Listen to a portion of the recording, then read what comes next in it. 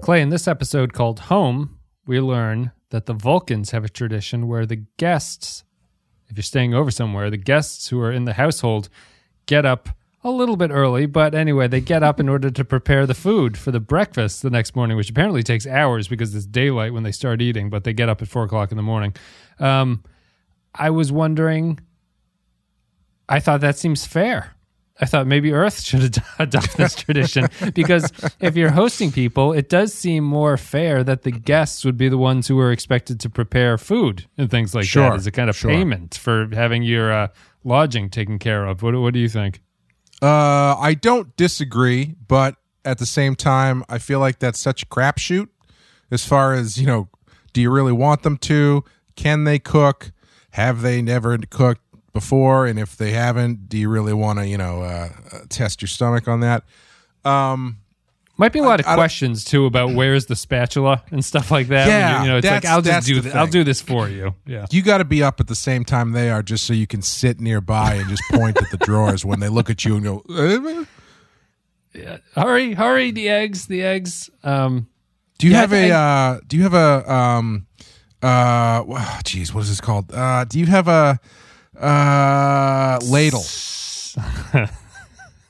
No, we don't have. You embarrass yourself not knowing where your ladle is and stuff like that. Yeah, I guess it's I guess more to the point, like guests at places aren't really expected to do things. They usually will. There's usually a gift involved or something, or buying food or something. But I didn't. The episode is kind of playing it as if this was a big surprise, and Trip is like, well, this is just the craziest thing. He doesn't really get that off on it, but it's like, it's really the extreme earliness that they get up. But I thought it was fair. I thought that was a fair trade-off. If you, maybe the Vulcans just have to print out the recipe, leave everything out on the counter for them the night before, and say, go to town on your, Mexican omelet or whatever you're going to make. Yeah. I mean, I guess you could probably rank or have a tiered system of guests where you know whether or not you should let them use the oven or maybe just leave the cereal in a conspicuous place. Right. Invite only the fanciest cooks over. Who's the best cook you know? My mom. Aside from my mom, I don't know. I actually know some pretty good cooks, actually. Pat and Meredith make good food. Broadus and Laura make good food. Galdus and Broadus puts excellent pictures on Instagram of his food. I don't know what it tastes like, but he makes great food. Yeah, He's got Food and Wine magazine freelance positions available to him. Yeah, I cook the way that I do everything, which is like extremely I'm.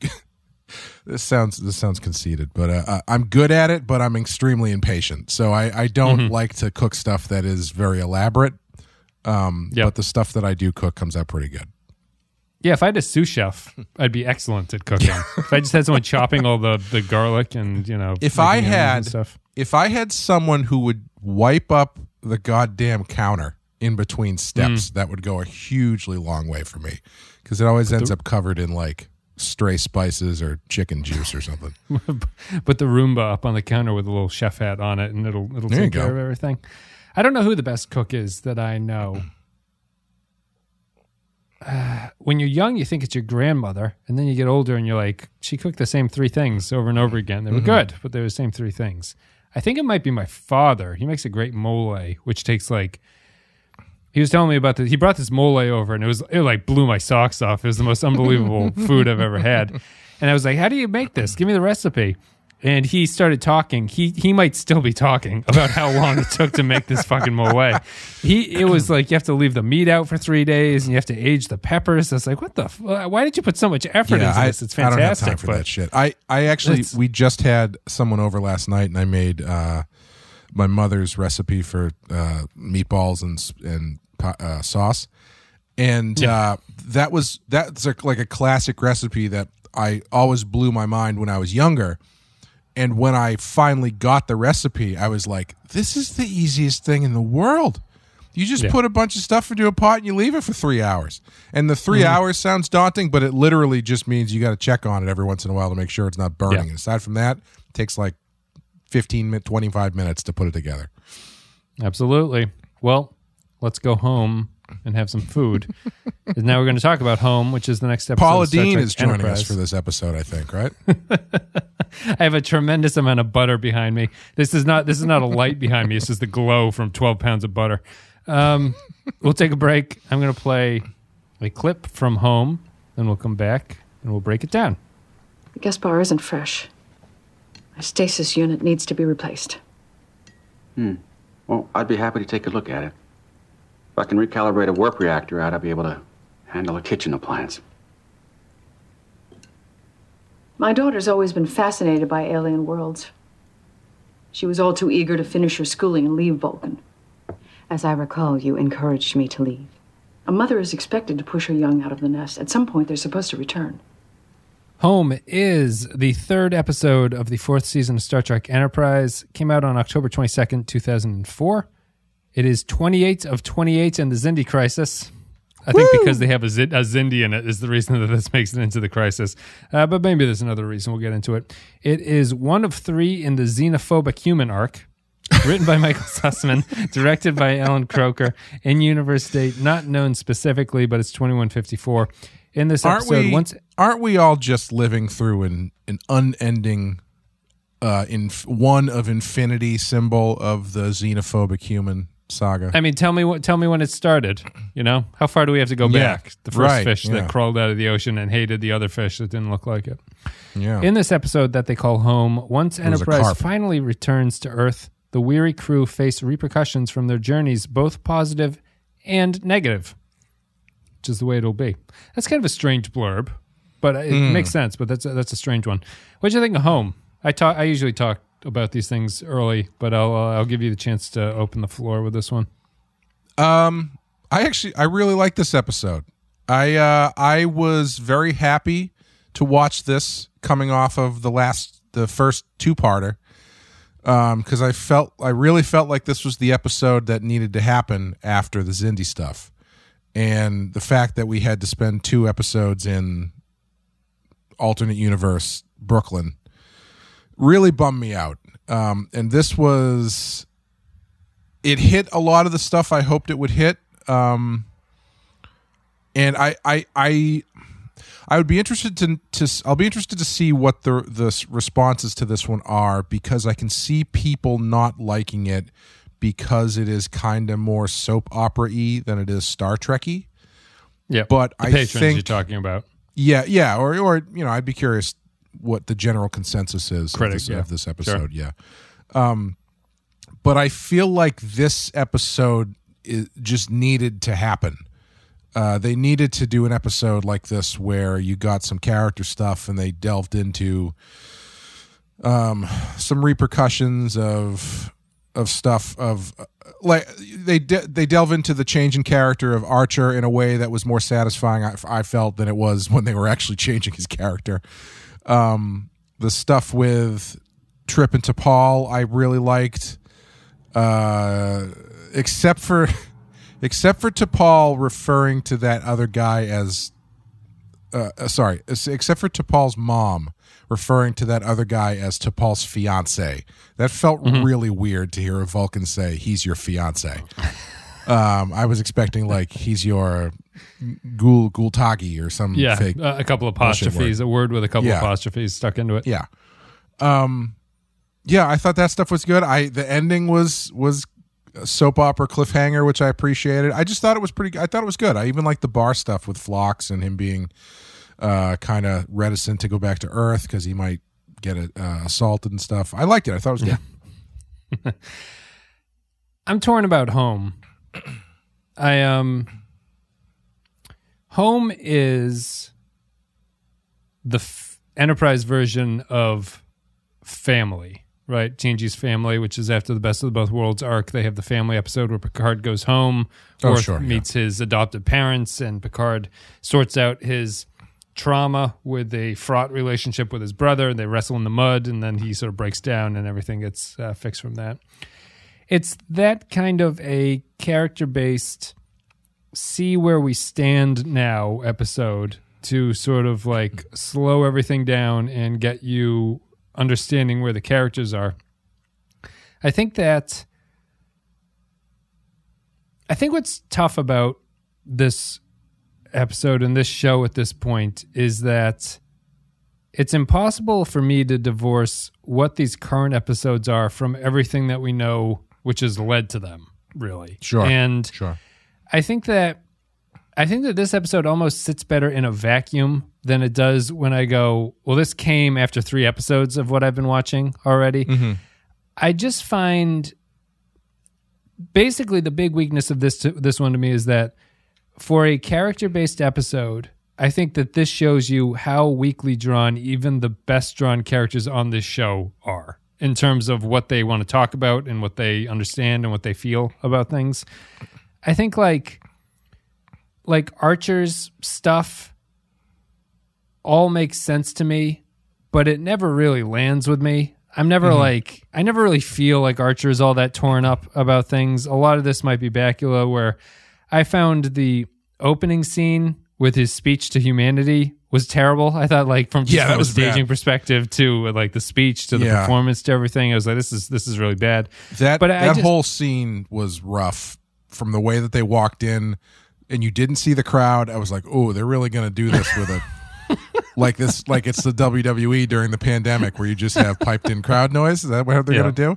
And then you turn around and get like the 30-second shot of still CGI. And it's not great. A CGI crowd standing half a mile away so you can't see how CGI they are. For some reason, they're an incredible distance away from the podium that's speaking. Yeah, and his speech itself was not great. It's not good. The writing wasn't good, and I don't think the performance is good. But I just think I think a lot of the storylines suffer here from I like what the show is trying to do, but I don't really feel like I know the characters well enough. It almost feels like maybe next season they should do an episode like this. It's like give us a season where you get to know the characters and then move into Home. Mm-hmm. I'll throw it to you with that, and just the fact, I think what this did was this one really highlighted to me how badly conceived and executed and how it came about the Trip and T'Pol relationship is, because I don't really buy where they are at this point in their relationship. I think it was a relationship born out of weird time travel shenanigans and not really honest getting together with any, it's not that they came together of their own agency or anything. There were a lot of outside factors. And now, just after one trip to Vulcan, Trip's like, well, I guess I love her. I guess I love that goddamn T'Pol. And it's like, well, I don't know. I don't know about this. Yeah. That might have been what you were talking about, the soap opera aspect. But what do you think? It's an age-old story of boy meets girl, girl massages boy, boy dies, boy creates clone of boy who falls in love with girl. Girl visits Volcano Planet. Girl has to face her feelings for boy clone who dies, only to hide them again from real boy. And then girl meets future version of herself that tells her that boy is her husband. The one. You've seen it a million times, but you've never seen it quite like this. No. Yeah, I think, oddly enough, I think the Archer stuff works better as something that was built off of what they were trying to do with him in the last season. But I think the Trip and T'Pol stuff works better from a purely soap opera standpoint. Because I agree with you. Yeah. I think it does point out that you don't. There hasn't been that much moonlighting stuff with them. It's just because they slept together once and then she's like, that's it, we're not going to really talk about this anymore, and they never really did. And they had a couple little scenes that were endearing, but they never went out of their way to lean into this relationship in a way, or the cat and mouse aspect of the relationship that would lead you to this point. Never really spent any time with each other alone. After the feelings came out, they stopped even really doing the massage sessions because the plot demanded it. There was no time for that kind of stuff. But they haven't. I don't feel that they've built a relationship. I was just going to say, there's that line where Trip says, I knew I was in love with her the first time that I argued with her. I was like, when the fuck did they argue with each other? I couldn't even think of like a bunch of one. Yeah, I guess that's a sure. That's a long time ago. At this She point. yelled at him when he got pregnant and told him it was the wrong thing to do. That's when he knew. Just like my daddy did. He yelled at my mom when she was pregnant. Yeah, it is really strange because this story that they're telling feels natural, but it also feels oddly contrived because of that. I think because they are kind of fast forwarding a bit, and I do agree. I think this works better in a vacuum with this storyline in particular than it does building off of the stuff they've gotten to this point. Because I think the thing that pushes it over the edge is the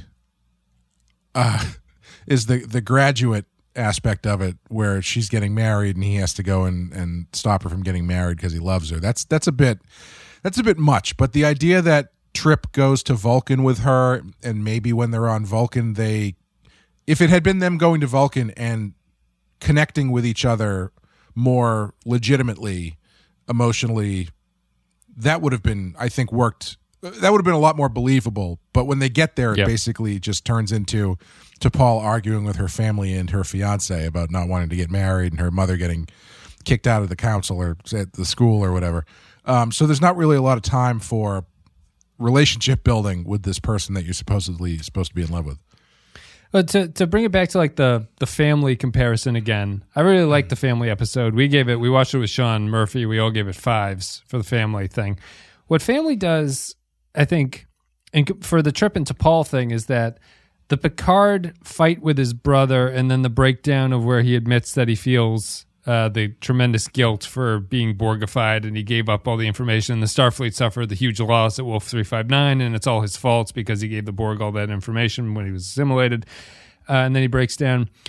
That feels organic and realistic for the character to break down at that point in a way that T'Pol's mother's trick here into sort of not tricking, but it's like she's forcing the issue with T'Pol and Trip. Like she's like, you got to marry this guy because I need to get my professor job back at the academy. And if you don't do it, I'm going to be really disappointed. To the point where they have to add that because honestly, I don't understand. I think his name is Koss. I don't understand Koss's demand that T'Pol marry him, really, because they don't know each other. And it doesn't seem like typically the arranged marriage has something for each family that they get out of it. That's the reason that you make this business deal between each other. But T'Pol is engaged to him from the start of the series, but the reason that her mother wants her to do it is because she lost her job recently because of what T'Pol has done in recent history, right? So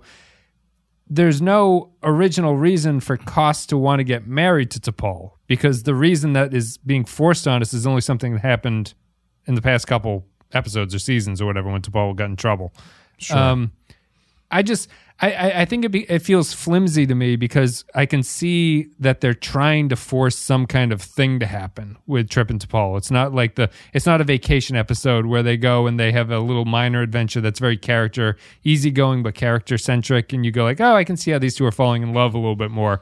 They're trying too hard to prod the story along, and it seems silly to me. And I don't know if you have any thoughts about that. The other thing is that I continue to have an enormous problem with the way the Vulcans are portrayed in this series. I just don't think it's good. I don't think it's right. And I don't know if you wanted to go back onto the part about pushing the story, if you want to talk about the Vulcans. I don't have much to say about the Vulcans just because I don't think I've ever really formed an opinion about how Vulcans should be portrayed. So I think you're a little more sensitive to that than I am, as far as when you see it when it seems incorrect. I just don't know them well enough to really.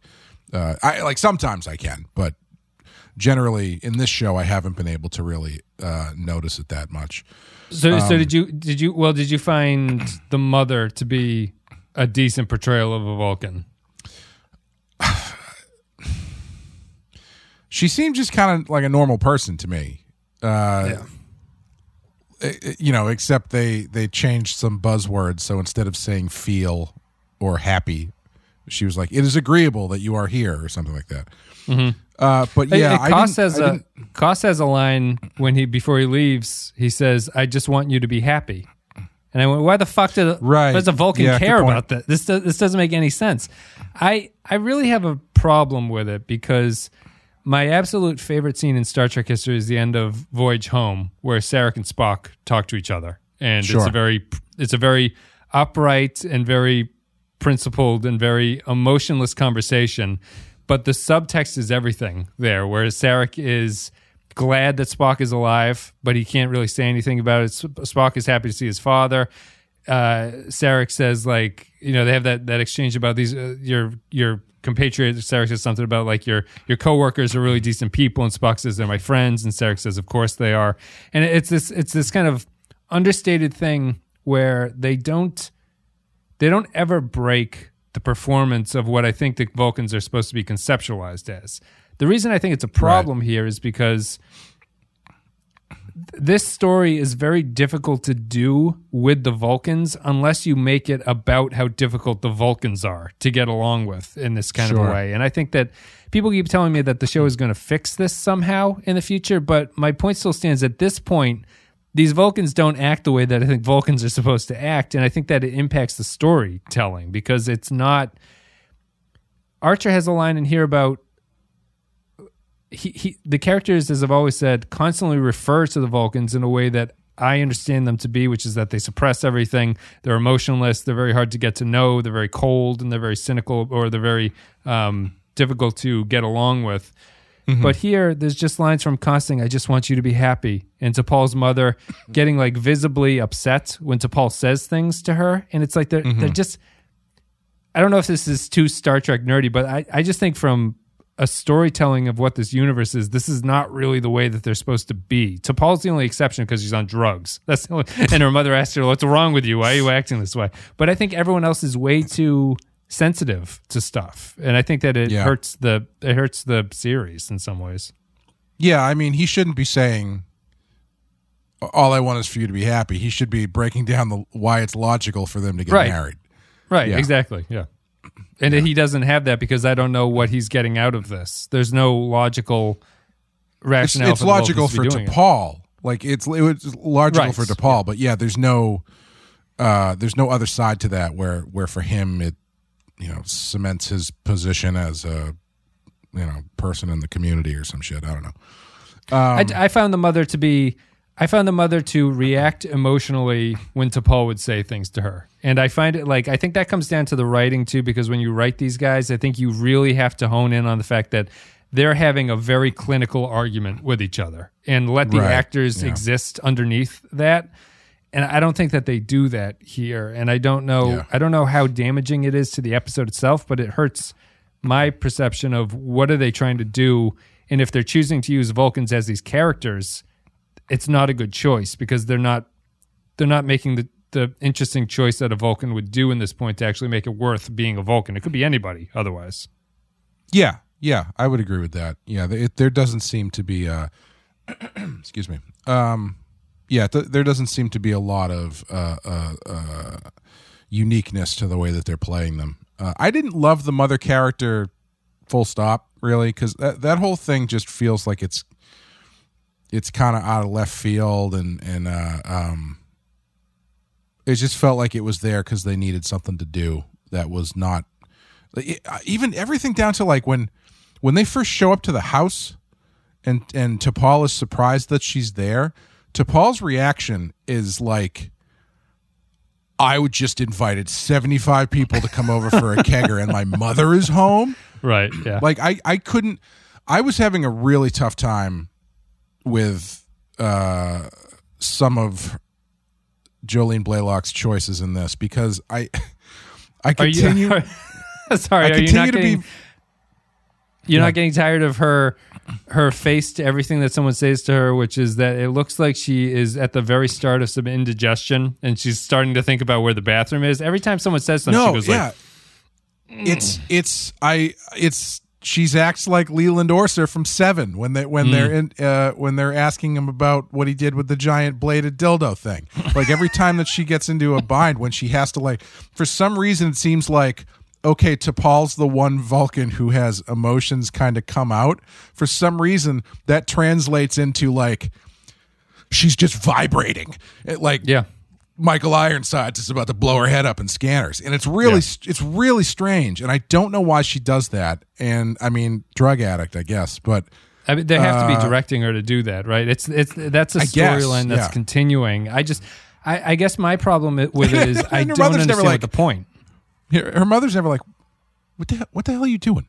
Are you okay? She does it once. T'Pol yells. She's like, I'll do whatever I want. She goes, what the hell's wrong with you? Like, why are you talking to me like this? And it's I think my problem is that I don't see the point to this T'Pol drug addiction story because it's not amplifying her conflict here. It's just throwing this wrench into it where she is allowed to react to things that Vulcans shouldn't normally be reacting to. And honestly, like if they were going to do something, have Koss dismantle her argument about not getting married with logic because she can't handle it or something. You know, like have the Vulcans sense a kind of weakness in her because she is overly emotional and not reacting properly. But the show at this point just has that storyline as something that has to be tagged onto T'Pol, and it's not doing anything outside of that.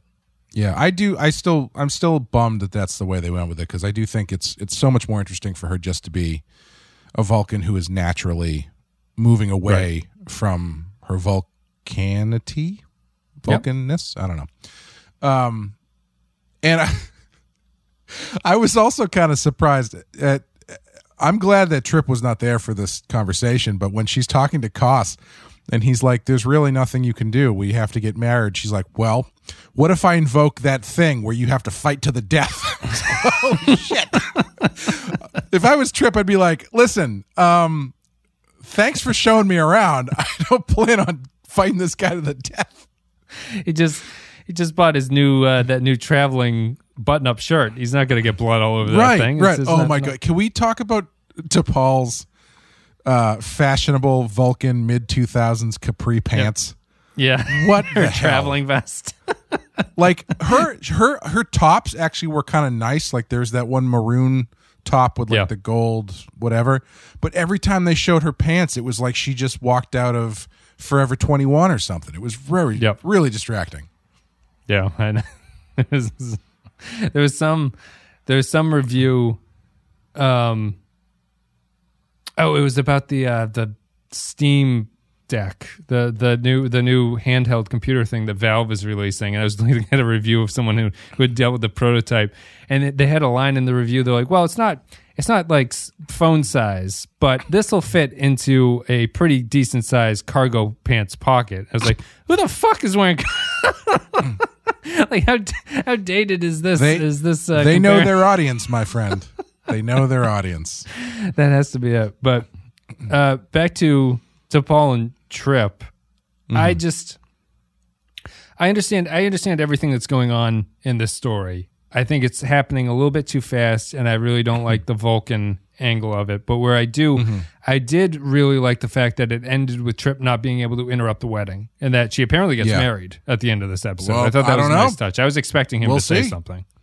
I don't think the wedding's over. We'll see what happens. Who knows? Oh, it continues on for a little bit. Yeah, I that's the other thing that was very confusing about the mother, because the mother's like, "You need to get married so I can go back to work," and then she's like, "Trip, break this wedding up. You got to break this wedding up."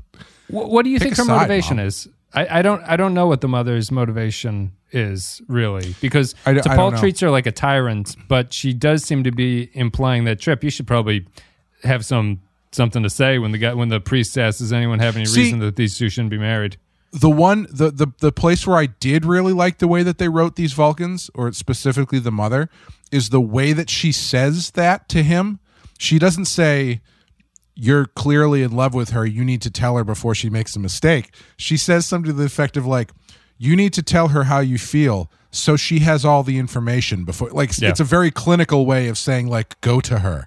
And I did appreciate that. I was like, that's a good Vulcan mom way to impart that information. Agreed. It's not a run to her son. It's like, well, she should probably have all the variables in her head when she needs to make this option about what she's going to do. I agree with that. I don't have much else to say about that. I just think that it's a little bit rushed, and I'm not crazy about these Vulcans, and I'm not crazy about that mom. And I think that the wishy-washiness of the mom pushing stuff is from the fact that I don't know where this mother stands, because T'Pol treats her like she's terrified of her at the start.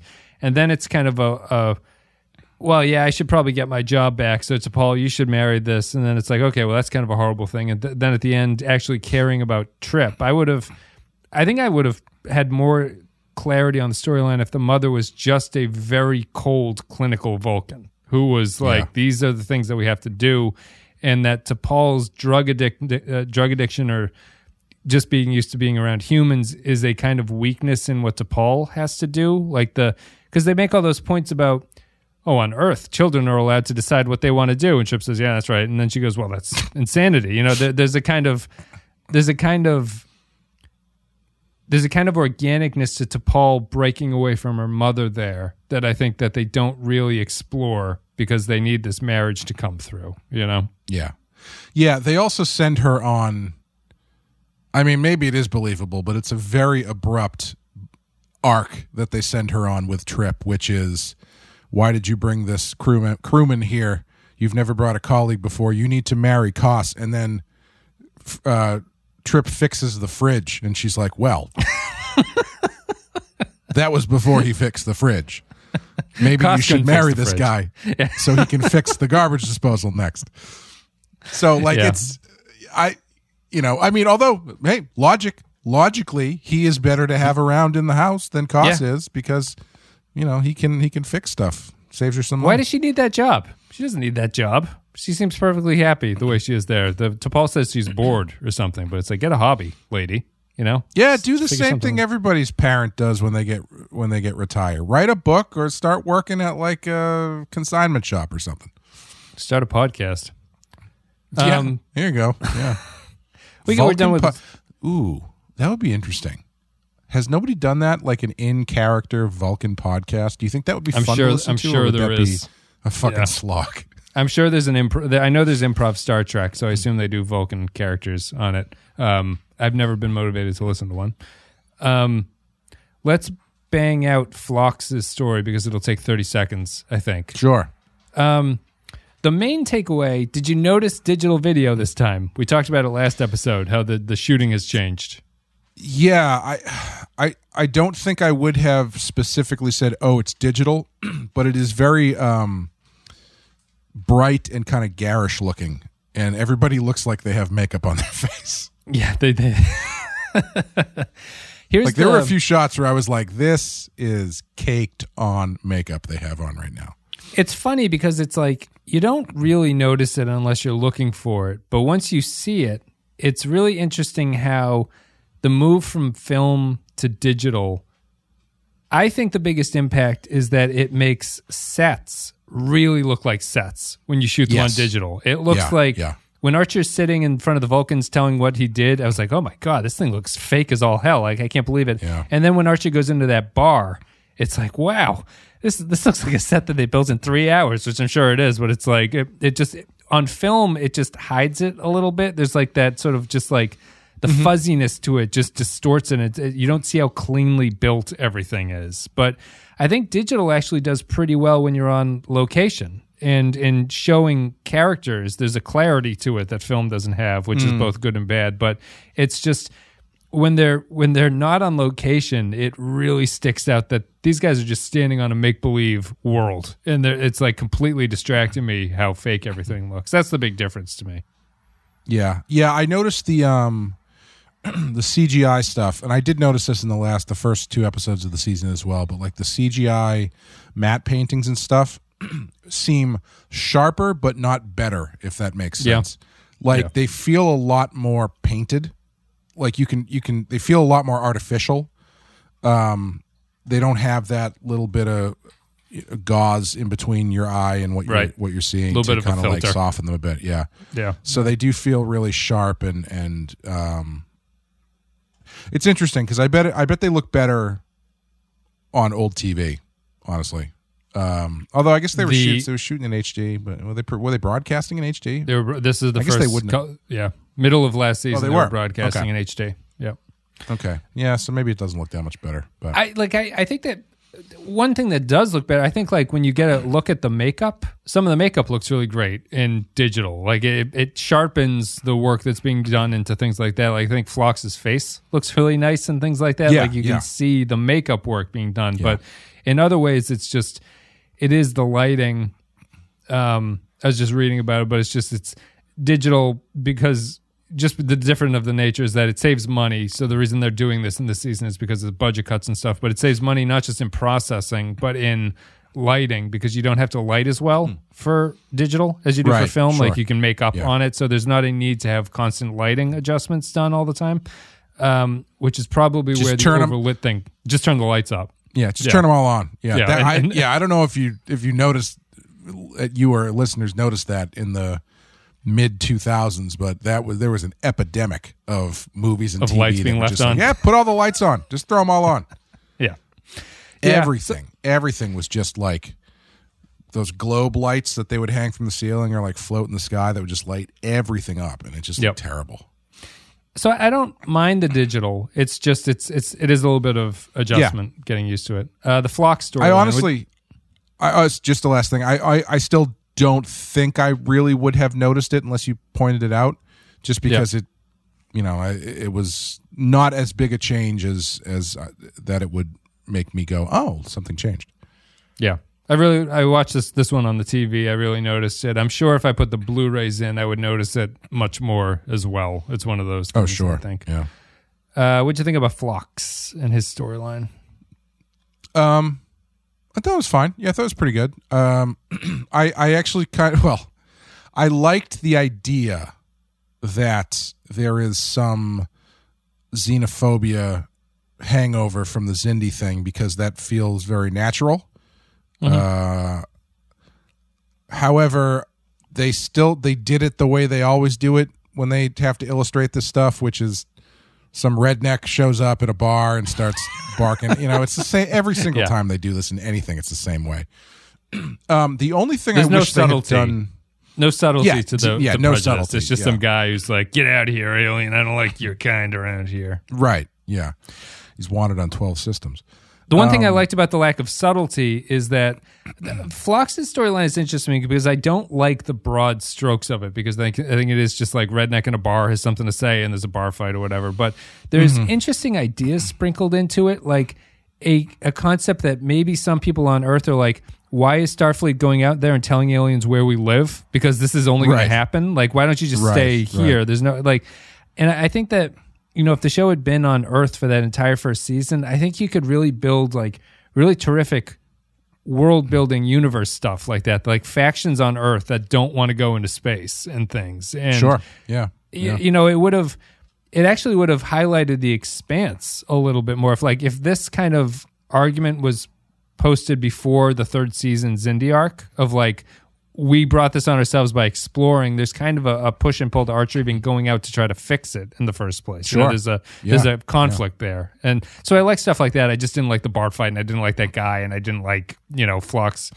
Hoshi being at the end is be like, you got to stand up to prejudice and go down and have some egg drop soup with me, an Asian woman. So outside of that, it was fine. It takes up about 3 minutes of screen time too, so there's not too much to say about it at this point. Yeah. The only thing that I kind of wish that they had done differently, but I don't think it really matters because I think it still works the same way. And also, Hoshi didn't have any scenes in this episode up to this point. I kind of wish that it had been Mayweather who talked to Phlox about what had happened afterwards. Or, I mean, the other way to fix that is just have Hoshi go to the bar with them initially. But it just felt like. Sorry, why Mayweather? Because he's black? Well, because he was there. Well, yeah, and also. Oh, well, I sorry, I thought you were tying it thematically. Yeah. Yeah, but not Reed. You don't want Reed. You don't want Reed talking to him.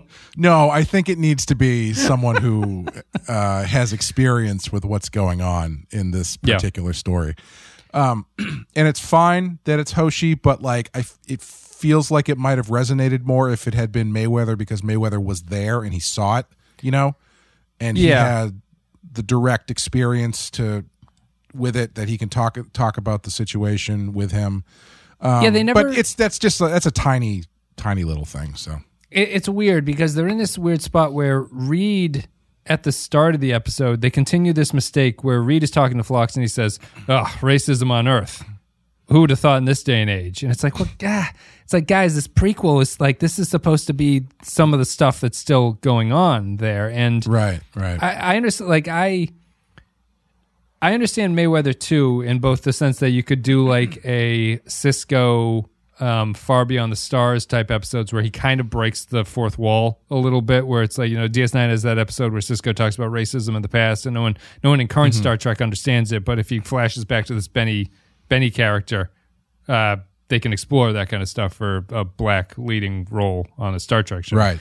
Here, they don't really have anything to say because they're denying that this is a problem, and they're also not going into any kind of Mayweather development, which is that they haven't touched on the fact that he's a boomer in a while, and maybe these people would be prejudiced not because he's black, but because he was born in space, and that's such a anathema, to this kind of thing. It's like he represents everything we don't want to do, but they don't touch on either of those things. So you're left with Reed after trying to pick up chicks all night, having to defend Phlox and his Starfleet jacket and stuff like that. I thought it was fine, but inconsequential is how I would describe the storyline, the Phlox thing. Yeah, I thought it was interesting. I actually really liked I think they got a lot done in a small amount of time as far as Phlox goes and his change in attitude from, I'm not worried about that. I've lived on Earth for a long time, to the bar fight, to I just don't feel like going anymore. Yeah, maybe they have a point. That's yeah. He kind of takes their side at the end as a justification to get out of it.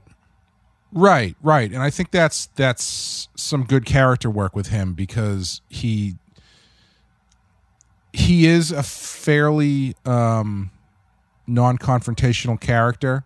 Yeah, and so gregarious. He likes to go out and have fun, right, and he's been shocked out of having fun. Yeah, right. And to have him give a sort of hand wave what happened as a coverage for him actually kind of being really affected by what happened, I think is a nice scene for him to have. Yeah.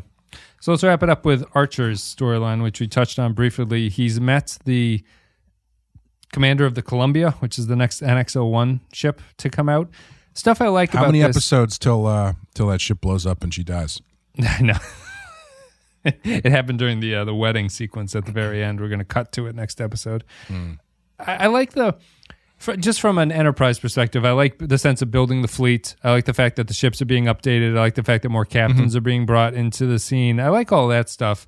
Wasn't crazy about him talking to Soval or Sokol or whatever that guy, the ambassador that I hate, the Vulcan ambassador that I can't stand, played by Gary Graham.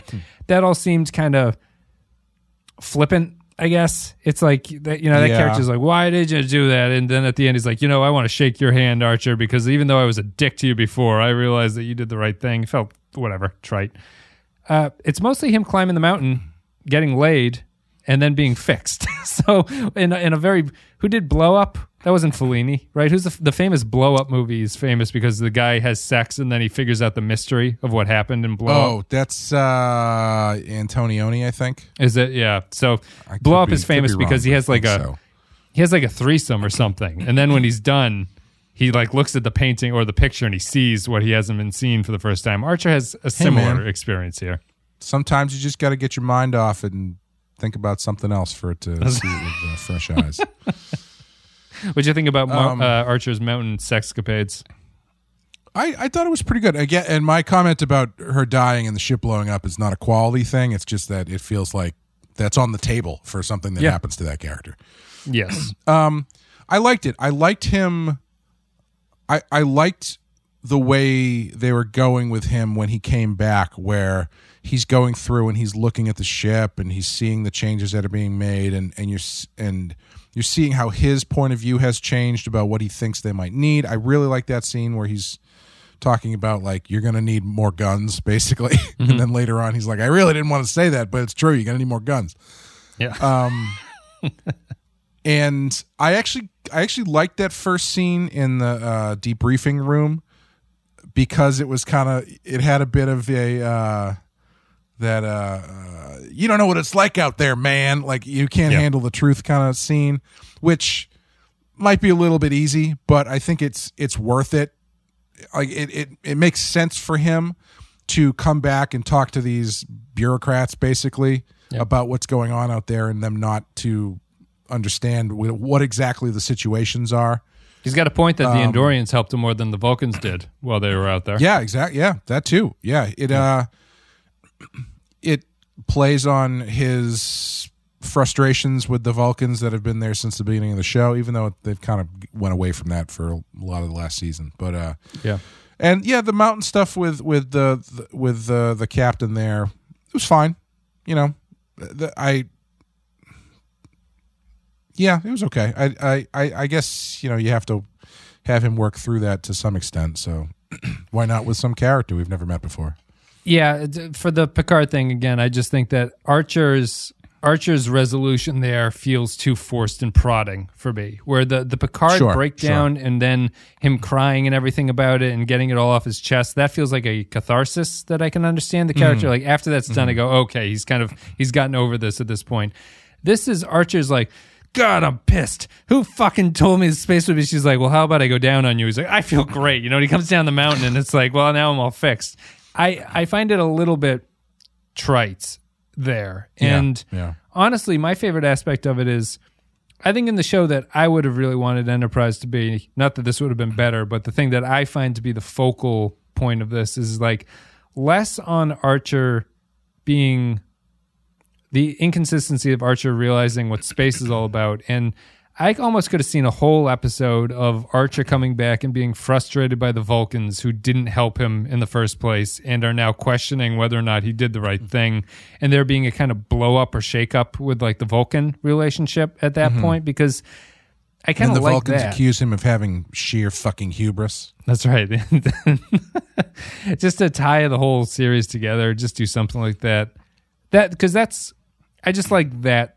I think that's more important for the Archer character than his realization that space is dangerous. You know, like the series has seemed to have been more about the Vulcan side of holding them back from the start. And I think that him coming back and being like the Expanse journey having taught him to just flip off the Vulcans and be like, get the hell out of here. Like we proved we don't need you at this point, and see where it goes from there. Yeah, I would agree. But I do think that, I think, again, this is an instance of what you were saying before, where this probably works a little better in a vacuum than it does as a fourth season episode building on what they've done before. Because I do like the idea that Archer had a certain idea and goal for his mission in mind, as far as like being a diplomatic explorer ship, not a ship of war. And ultimately, when he gets back, he realizes there's no avoiding it. You need to have these war capabilities in order to do this. Like his naivete is broken a bit when he gets back, which is fine. I think that's a good thing for him to go through.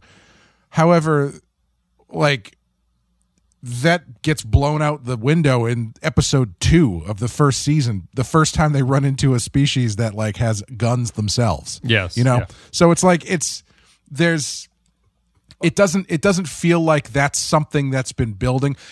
To be fair, it has a bit, because one of the things that the running things through the show is how they have been slowly turning Enterprise into a more familiar starship, which involves better weapons, photon torpedoes. They got lasers and shit now. Yeah, I think a lot of the first season was built around the naivete of being out there and running into dangerous stuff and being like, oh, it's actually dangerous out here. And so I would agree that they've been building on it. I don't think that, in a lot of ways, it feels like more that they've been building on it in a plot sense of the problem that Archer's going to run into in this episode is that he doesn't have the tech to be able to deal with the threat that's coming at him. Yes. And it's less like a philosophical thing that Archer is concerned about. He never felt like he's the character who's like, I don't want to fight. I just want to get along and look at the stars and stuff like that. Because the first chance he gets, he's like, give me some bigger guns. And we're going back out there. He's like, when they put the phasers on the thing, he's like, those things work yet? Can we shoot them? Can we use them now? It's like, well, I mean, they're not done yet. Well, can we? Well, let's just give it a shot and see what happens. Raid. And you know, so like it has been a running thing in the show of the militarization of the Enterprise, which in and of itself, really interesting concept. Yeah, like really I good think idea. that would be. I would almost say that's worth revisiting now. Like if you could, I mean. Who gives a shit about? I don't give a shit about canon. Do it again. I don't give a shit. Just reboot Enterprise. Yeah, just do it. Say it's in the Kelvin universe and do it again. Although I guess technically at that point it's the same universe. But that's true. Have another ship go back in time and create another universe. Why not? But like the idea of the taking a science vessel and over time militarizing it has so many real world like parallels and stuff that it's a really fascinating idea to look at, especially in Star Trek, which is traditionally known as the sci-fi show that is more thoughtful than it is shoot 'em up. Yeah. Enterprise is not really following that, but what they actually do here, like you're saying, it's building on it as though this were a real ethical problem for him when it really hasn't been.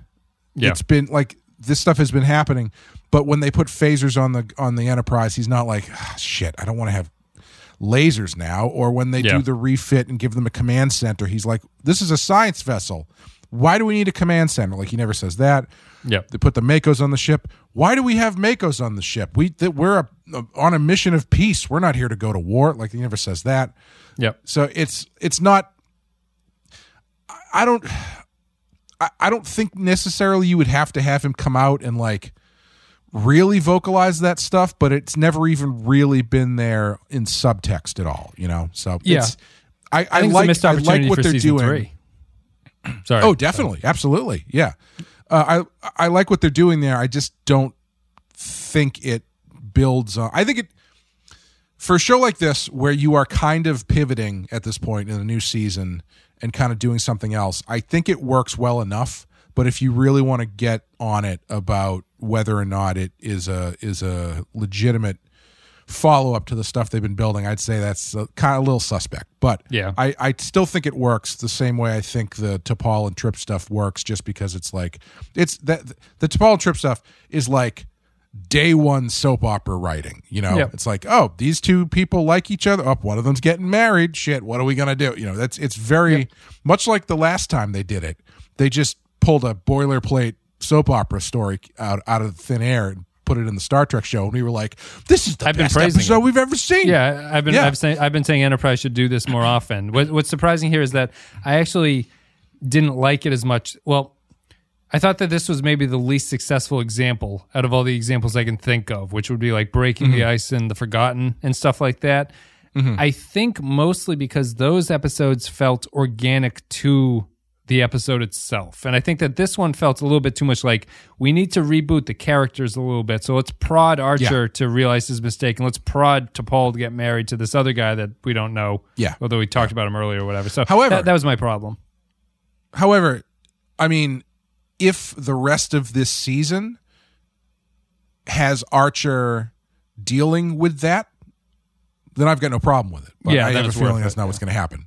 But I don't I would be surprised if that happens, but if it does, then yeah, I think it's totally valid. All right, so let's take a break. We'll play another clip from the episode, which is called Home. Then we'll come back, read some patron thoughts, and give our final thoughts about Home. Your actions, while being morally questionable, were necessary. I opposed your appointment as captain of Enterprise, but it's obvious now that I was wrong. T'Pol has told me that the Expanse would have someday encompassed hundreds of systems, including Vulcan. You've done a great service for both our worlds. Thank you. Thank you, everybody, for listening to the show today. We talked about Home. If you want to support the show, if you like what you hear, where I want to be, set me up and turn me down. If you want to support the show, and you enjoy our karaoke hour here that we've been doing, patreon.com/the Penske File is where you go a couple times a month. I read some critique that. Wait, you were just saying Talking Heads, right? I was, yes. Yeah. I read some critique that said that song was not that good. And it actually shook me. I'm not sure if I agree. I'm not sure if the point was so good that I'm upset that it's true or what. But this isn't the time or place for it. I'll think about it later. Have you ever seen? It's got to be about 10 years old now. There's an actor. His name is, I think it's Miles Fisher. I think he put out an EP where he did a cover of that song, and he did a music video for it. And the entire music video is American Psycho themed, and he looks a lot like Tom Cruise, and he's like a very Tom Cruise-y Christian Bale looking guy, so he looks really good as Patrick Bateman. It's worth checking out. It's a good video. Yeah. Is there context there that why link it to American Psycho? No idea. Okay. That is the greatest love song written by an autistic person that's ever been written. That would be the thing that I would say. Patreon.com/. Wait, who in Talking Heads is autistic? Burn seems to be autistic. Is to he me. Really? I don't know if he is, but he seems very autistic. You don't know that for sure. You're just okay. Just in the way that he writes and the way that he. The thing about Talking Heads is, read Talking Heads lyrics and you think, what is this about? Like, what is the metaphor here? And what's interesting about Talking Heads lyrics is he has no metaphor. Whatever he's literally saying is what he thinks in the song. So they have a song called people who work they have a song called like Don't Hate the People Who Work for the Government. And it's you're reading it, you're going like, what is the metaphor here? Like but it's literally just a song about people who work for the government and all that aren't all that bad. And I think he's semi-autistic or something. Like he has a very unique emotional relationship to songwriting, which makes his song so Psycho Killer. Qu'est-ce que so c'est? Strange. Yeah. What can you say? Patreon.com/thepenskeval. You want to go there, and we give extra podcasts as the ability to control what we talk about. You get access to the Captain's Discord channel. Captain tier get early access to all these episodes 2 days early, so you can hear what we're going to say before we even say it. It's some kind of Daniel's time travel trick right there. Let's move on before people realize what I just said. We'll go to the Captain's Tier supporters who support the show. Get a special thank you. Tarek Latif, Samuel Custer, Joint Mango, Kyle Barrett, Mike Burnett, Andrew Chirlog, Matt Ross, Michael Pond, Christian Pouch, Matt Cutler, Nick Sergey, Grim Santos, Sean, Bradley Killens, Cardinal Doomsday, Dwayne Hackett, Vol 13 Hero, Kevin Reyes, Jordan Cooper, Russell Elwood, Stefan Minton, HH28, Darth Moss, Derek Zajac, Paulo Roscoe, Jacob123, Poindexter G, Patrick Seba, Dave Davies, Johnny Franceschi, Mike Harris, Captain Brazen, Eric Sanchon, Jakey's Gamer, Kevin Lowry, Corey Martin, William Scheisler, Rayhan Jaffer, Nick the Rat, Diz Brutta, Edmark Star, Soylent Blue, Zane Majors, Olivier Part, Derek Grappler, John Zorn, Retail, Tom Hickey, Jose Hunters, EWNF Remixes, Captain Munchausen, James McLennan, Bill Jonas, Tommy Tango, Tuvix Must Die, Dennis Seifert, Chris McLaughlin, and Mutilated Puppet. Thank you very much for supporting the show. Lokai is still missing in action, but we'll see if that person ever comes back. My mom is a big fan of the Kinks. Sure. And so I was over their house this past weekend, and I informed her about the long-running saga of whether or not Dave Davies, our patron, is actually Dave Davies from the Kinks. Yeah. Yeah. She was interested, even though I don't think she understood half the words. of half of what I was talking about. Yeah. Well, I mean, he's created a lot of Twitter sock puppet accounts to throw us off the scent, but I'm fairly sure that our patron, Dave Davies, is the Dave Davies. Let's go to patron thoughts about home. There's only a couple. The only guest I ever want to have on this show from now on is Dave Davies from the Kinks to talk about Star Trek. So whatever we have to do to make that happen, let's do it. Make it so. I think we're far ahead of the patrons because we're like 4 or 5 weeks ahead of the episode releases. So I don't think people are caught up to us, which is maybe a downside of having this much of a backlog and that we're not getting as many patron comments. But we'll see. Kyle Barrett says, so this is like a pre-taped call-in show. I'm going to tell you now to post comments about shows 8 weeks ahead of time so that you'll be there for next week. Oh, the pre-taped call-in show. One of the best skits I've ever seen in my life. Kyle Barrett says, home, this might be the first time the celebratory teaser fits with the opening credit song, but I love the way the rest of the episode I was going to say that. Sorry, I didn't mean to cut you off, but I literally wrote that down, and I was going to say this is the only time in this show so far that the jump from the show to that upbeat song actually works. Yep. Last time was Hitler had invaded the U.S. and was standing taking a picture outside the Statue of Liberty, and they're like, it's been a long time. This is a little bit better. They make it home. Although I must stress again, terrible speech from Archer. Really bad. Yeah, and real bad. That's a real bad speech. Yeah. I love the way the rest of the episode exposes the darker truth and personal toll of Earth's rescue. The consequences on each character are fascinating and in some cases surprisingly bold, with Phlox's reaction to the xenophobia feeling especially hardened. The idea is that some character developments are treated by the episode... The issue is that some character developments are treated by the episode like a plot it needs to tie up, rather than simply contemplate on. So while Archer's turn towards isolationism is engaging, it's played in the final act like an affliction he can get cured of by getting his rocks off after climbing on some rocks. The character drama is great, but the writers just don't trust themselves enough and end up forcing choices with some narrative device, like T'Pol's mother's blackmail, instead of it being purely character-driven. The hardship of soldiers coming home from war was no doubt topical when the episode aired, and I wish Home could have explored it further with Hoshi and Mayweather too, instead of just the main players. Still, 4 plastic Vulcaneers that don't match the actor's skin tone out of 5. Yeah, like that's that what digital if, video right there. Go ahead.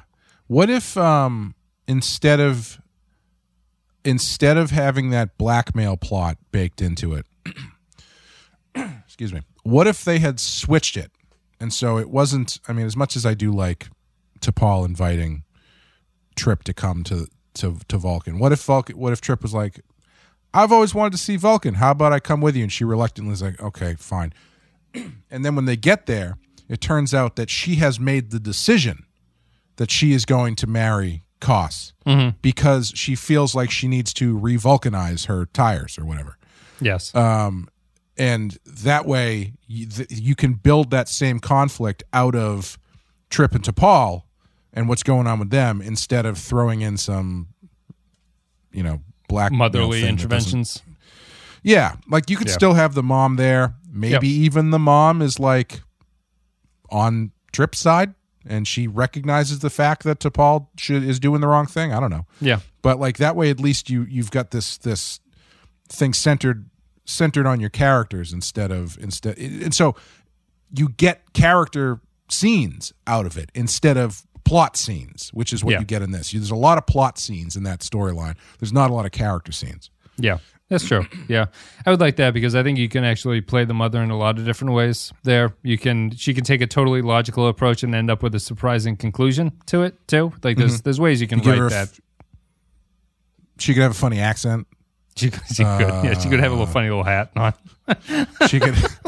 She could do like she could have a catchphrase or do like an over exaggerated like eye roll or something. There's many ways you could play the mother. That's so rational. It'll work. Matt Ross says, Home, the opening in this episode... That's illogical. Matt Ross says, the opening in this episode is what season 4 needed to start right, as opposed to running around the fake Nazi cheesiness. Archer is still not exactly shown right. First he was happy-go-lucky, then extremely angry, now extremely bitter, but the one thing that is sure to make him happy-go-lucky is his unnamed vanilla blah love interest. Archer's dream of Xindi and his burnout, as well as his annoyance at the dickish Vulcans, however, did seem correct that they were totally unhelpful. The T'Pol and Trip adventure was more interesting and felt like the parent meeting from hell and a reinforcement that Vulcans are asses to their own people as well. And we have to have a fist fight somewhere, and with an as yet recently discovered balloon face for Phlox that does what? 2 no chance with the ladies reads out of 5. Hey, it stopped the fight, didn't it? It did stop the fight. That's what blowfish do. Did what it had to do. Yep. One thing, kill you if you eat the wrong part of them.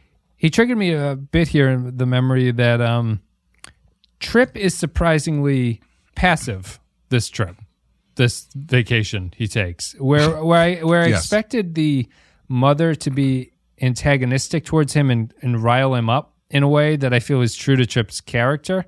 He basically sits around getting insulted most of the time, and it's just kind of like, what are we going to do? Yeah. Like, this is the way it is. I'll fix your dryer. It's true. I'm terrible. Yeah, it felt like there was space to go somewhere, but they didn't. And I guess the problem with it narratively is that it seems like he just has to sit around for a while and doesn't have anything to do until T'Pol tells him she's getting married. So he literally has to fix the dryer or whatever they fix. Matt Cabanas Adley says, with Enterprise's version of Family from TNG, we continue a long line of excellent Star Trek redo episodes. I guess it's Redux episodes. As usual, T'Pol gets the best storyline, and Trip continues to refuse to try to understand foreign cultures. Good to know the Academy still loves war epics in the 22nd century. 5 arranged marriages out of 5. I wouldn't say that Trip doesn't try to understand foreign cultures. He, like you said, he's pretty passive about everything. He's passive in this one. He doesn't get upset by them in the way that I would kind of say is a Trip characteristic. At least early on, it was. Maybe he's grown as a character since then, but he was generally pretty. He didn't have the sort of semi-diplomacy of Archer. He was much more of a like, this is weird, I don't like this kind of a character, which is fine. He barely bats an eye when he wears T'Pol's dead dad's clothes. Yeah. These were my husbands. We fell in love, even though we only met once before we were married. It was a touching story. Darth Mosk says, home, my eyes are bleeding from the CGI. T'Pol can't keep still while Archie gives a speech. I think she's still tweaking out or has PTSD from the baseline being removed from It's Been a Long Road. Archer is concerned about the lumbar support, but not the live welding with obnoxiously far spark dispersion. It is true. That guy is really going to town on that welding. Vulcans are far too logical for T'Pol to not use a letter opener. The Eddie Bauer hiking catalog is strong in this episode. 3 middle schools named for Archer out of 5. It did it did bring up how much I don't understand how rock climbing works. Because I don't understand how safety ropes work. Well, how do they get them into the rock? Do they just hammer them in? Right. Do they have like a gun? Yeah. I've never understood it. Like how do you have a safety rope like higher that you got to climb to put it up? Right? Yeah, I think in real life you climb a little bit and hammer one in so that if you fall, you're back to your point where you were. You know, I see. You don't attach it higher. Yeah. I think that's done narratively just for drama, but I think that's what they would do. Point XG says spending some time on an Earth Vulcan based episode to reground the series is a smart move. The setup of the rise of xenophobia makes sense, as does both the crew's and Phlox's response to it. While the dialogue is very on the nose, having Archer verbalize how the last season's arc affected him is much appreciated. It seems all he needed to get out of his funk was to get some. The T'Pol storyline seems right out of a teen drama series, but somehow it still works. In the final comment, Yarpy says, after 2 utterly ridiculous episodes, we're back on track for good Enterprise. I'm really liking the new Trip, the more seasoned veteran. Wes's favorite Vulcan assholes are back. This episode is basically Enterprise's version of TNG's family and mostly works almost as well. 4 Vulcan gongs out of 5. Almost 5 out of 5. Thank you, patrons, for your thoughts about the episode called Home. Clay, what are you going to give this one on a scale of 1 to 5? I think I'm going to give it a 4. Sounds good. Yeah, I think it does what it needs to do pretty well. You know, small tweaks that we were talking about aside. I don't think it would have made a great season opener, though. Oddly enough, because it's very the whole thing. It doesn't have enough going on for it to be a season opener. Same as Family wasn't a season, like Best of Both Worlds Part 2 was the opener, you know, to close out the 2-parter, obviously. Yeah, I don't know what I would do in that case. Like, if you got rid of the Nazi stuff, you got to do something for an episode or 2 to start the season. That's not this. It's true. Yeah, I don't know. It's tough. It's tough because like anything I can think of to do would feel kind of contrived, like just much like the Nazi thing, a problem for the sake of having a problem. So I don't know. Yeah, it would feel another like Degra's Nebula Pirates. You know, we got one episode of stuff to get through before we get home, even though we're home. So who knows? We can't get off the ship because all the doors are locked. What are we gonna do? The transport is broken. How can we get home? I liked this episode. We're all going insane in here. We're going crazy. I like this episode. I like what this episode is implying for what's going to come potentially after it. I like the sort of change in direction that's going on there. I don't think Enterprise to this point has done a lot of episodes like this, which are just character things. When they do, they tend to stick out to us as like, oh, this is a unique thing that they're doing. I think where it suffers for me is the fact that it has so much baggage from the past 3 seasons attached to it that I think that it makes the character moves here seem either clunky or not earned or too on the nose or something that was like, well, I guess that was kind of a problem for him, but I don't really think the show ever thought that was a problem, so maybe it's not really a problem, and this is just kind of a strange direction to go with it. But I did like it. I would have a hard time on my scale saying that someone should watch this episode. As someone who's not familiar with Star Trek, be like, watch them home. No, I would not.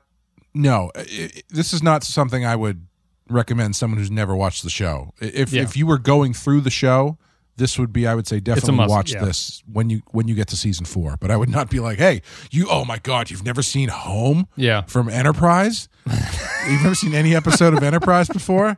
Oh, you got to see the one. Where they go. You got to see the one where T'Pol's mom tries to get her married off to avoid blackmail. But I guess that's the difference for me. I'm not saying this is a 5, but I think there is a way that you can show family to someone and it works as a standalone drama episode. You know, I think there's enough of a core to that one where you're like, you could show this and someone would be like, this is what Star Trek is, and you go, no, not at all, but this is a pretty okay episode of TV. Right. Yeah. I don't think Home even gets to that level. I think anything that I really like about it is paradoxically related to what I know about the characters, which is very little, but I depend on that very little to get to that point. I'm going to give it a 3. A 3 out of 5 for me. I think it's fine. I don't think there's anything wrong with it. That's it.